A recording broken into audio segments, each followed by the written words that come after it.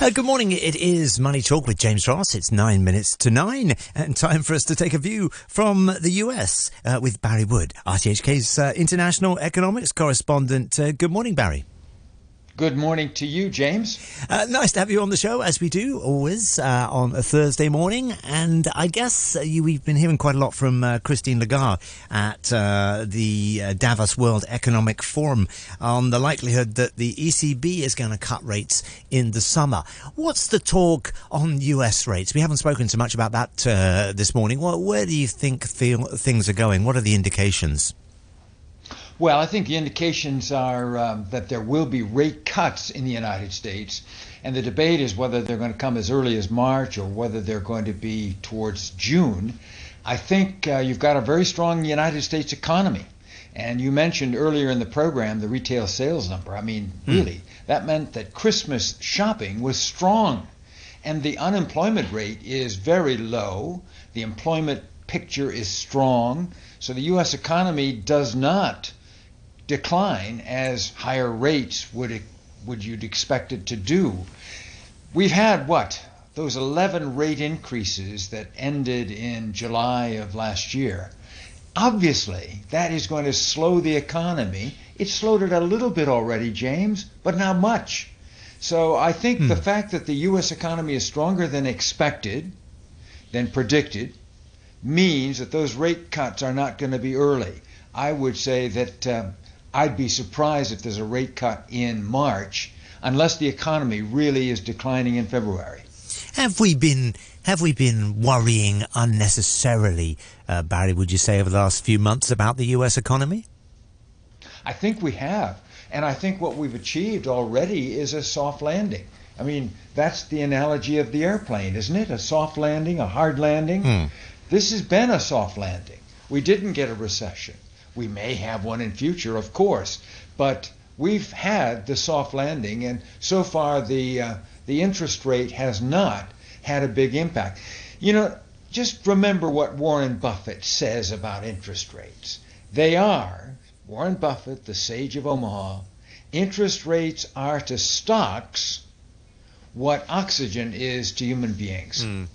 So, interest rates are high, relative, the 20-year high in interest rates, whether it's a mortgage rate or whether it is just borrowing for credit cards. And yet, the economy's doing well. But the caveat is the stock market has been off to a terrible start. And you've reflected that in Hong Kong, China, and certainly here in the States. So, you know, there's not much oxygen for stocks right now, and that's because rates are high. That is a suggestion that rates will come down at some point. And I suppose we're always got to be looking over our shoulders to see what is coming up next, as we mentioned earlier in the show. One never knows, right? Yeah, that's true. And look, this is a robust economy. You can say that the United States is only growing at 2.5%, but for a mature economy like ours that had so much money infused into it and had a high growth rate and a high inflation rate, but interest rate rises have brought the inflation rate down. We're comfortably at 3.5%, but the trend line is down. So yeah, there is unpredictability, James. But I would say it's pretty difficult right now to be pessimistic about the U.S. economy. Well, from a mature, solid economy, let's pop into the topsy-turvy world of politics, shall we, Barry? It is the election year.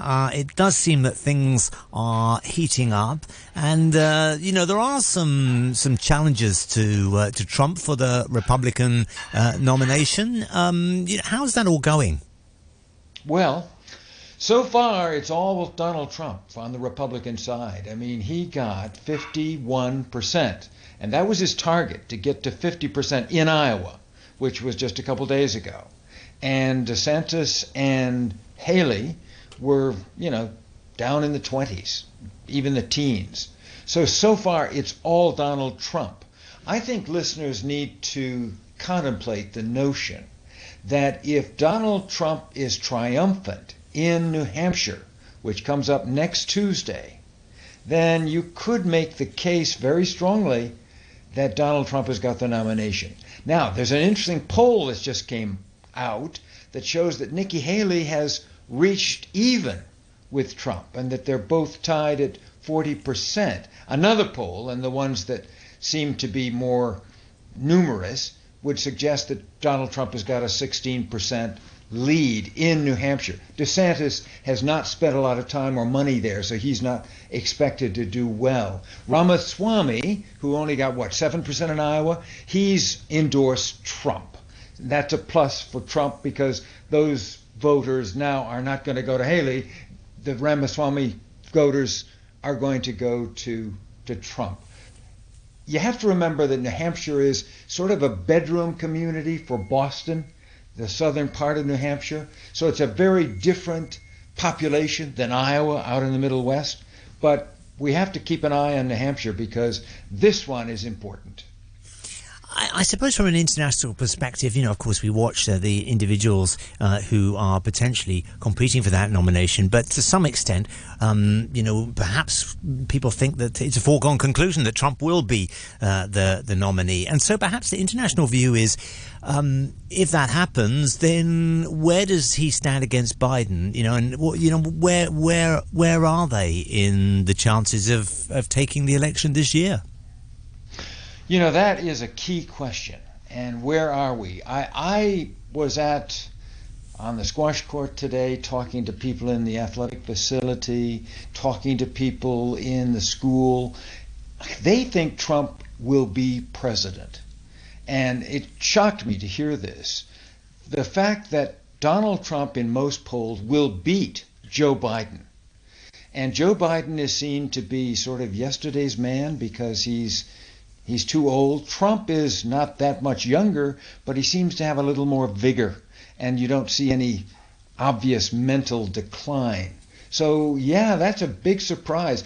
You may remember, I didn't think that either Trump or Biden would be their nominees for their parties in November, and that prediction is not looking very good, James. Well, there's always a surprise around the corner, isn't it? We never know quite what's going to happen, but it does look that way indeed, Barry.